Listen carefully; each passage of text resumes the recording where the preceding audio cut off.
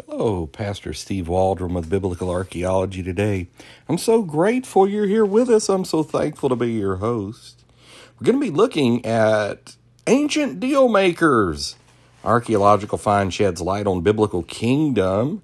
This is on Fox News. They have a lot of good archaeology. So let's get started here. This is kind of cool stuff. And it says this: long before anyone licked the gum on an envelope, people used seals to ensure that their letters weren't opened until they reached their recipients. If the seal was broken before it reached the destination, it indicated that someone had opened it. And that's the clay seals. And this went on. Did you know fancy letters to this day have clay seals on them? And that's pretty cool. So you may have seen it, but it was an ancient practice. Papal bulls would have it on there. In the book of Revelation, the 7 seals, So let's keep going. Now, an archaeological dig at Israel's City of David National Park in the area walls of Jerusalem has unearthed a collection of small clay seals that prove that the practice of using seals to ensure the privacy of a message goes back more than 2,700 years. Some of the seals display pictures, each one apparently representing a clerk who wrote the letter or indicating the general contents of the message. Others bear the names of the clerks themselves in Hebrew script. Though the fire that consumed Jerusalem at its destruction destroyed the letters, it actually preserved the pottery-like seals. The seals bear witness to the developed administration of the city in the First Temple period. This would be from 930 BC to 586 BC.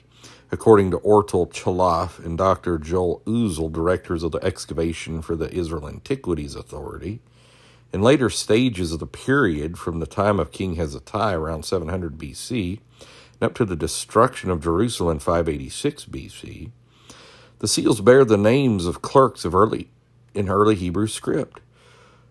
Through these findings, we learn not only about the developed administrative systems of the city, but also about the residents and those who served in the civil service.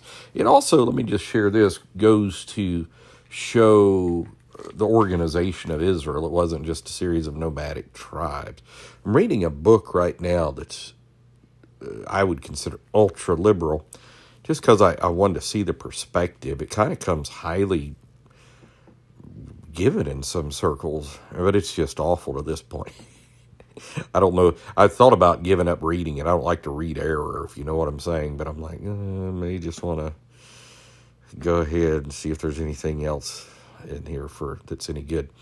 But Jerusalem was highly organized, as the Bible says, and not as postulated in certain circles, some few little tribes.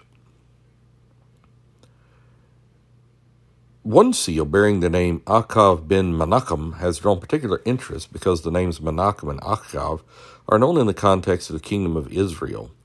Menachem was an Israeli king, and though the name Akav does not appear in the Bible, it resembles Akav, Ahab, the king of Israel in the tales of the prophet Elijah.